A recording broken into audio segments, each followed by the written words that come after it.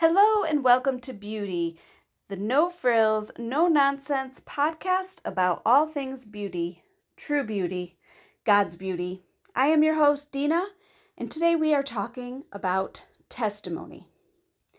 Have you heard things like, our life should be a testimony, and we all have a testimony? If you've been around church for more than a week, I'm pretty certain you have.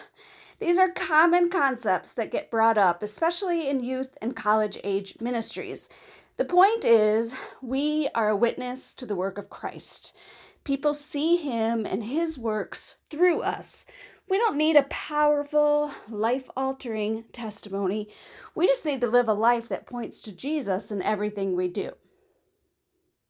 Well, today's verses take testimony to a new level. If we are to trust each other's testimony, how much more important is it for us to trust God's testimony? Who even thought God had a testimony? He's God. He is the testimony, right?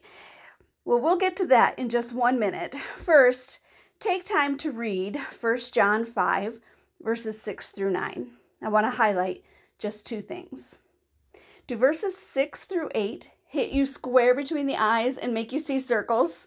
What the heck does John mean when he talks about spirit and water and blood? Well, that's a really good question, and there are several answers depending on which smart Bible scholar you read. It seems to me the most popular consensus is that John is talking about the Holy Spirit, the water from baptism, and the blood from Jesus' atoning sacrifice on the cross. Do some research of your own to see what you think. It's because of these 3 that we even have verse 9, a testimony, the testimony, God's testimony about his son, Jesus. And that is the most beautiful thing. How do you share your testimony with others? And how do you share God's testimony in the process?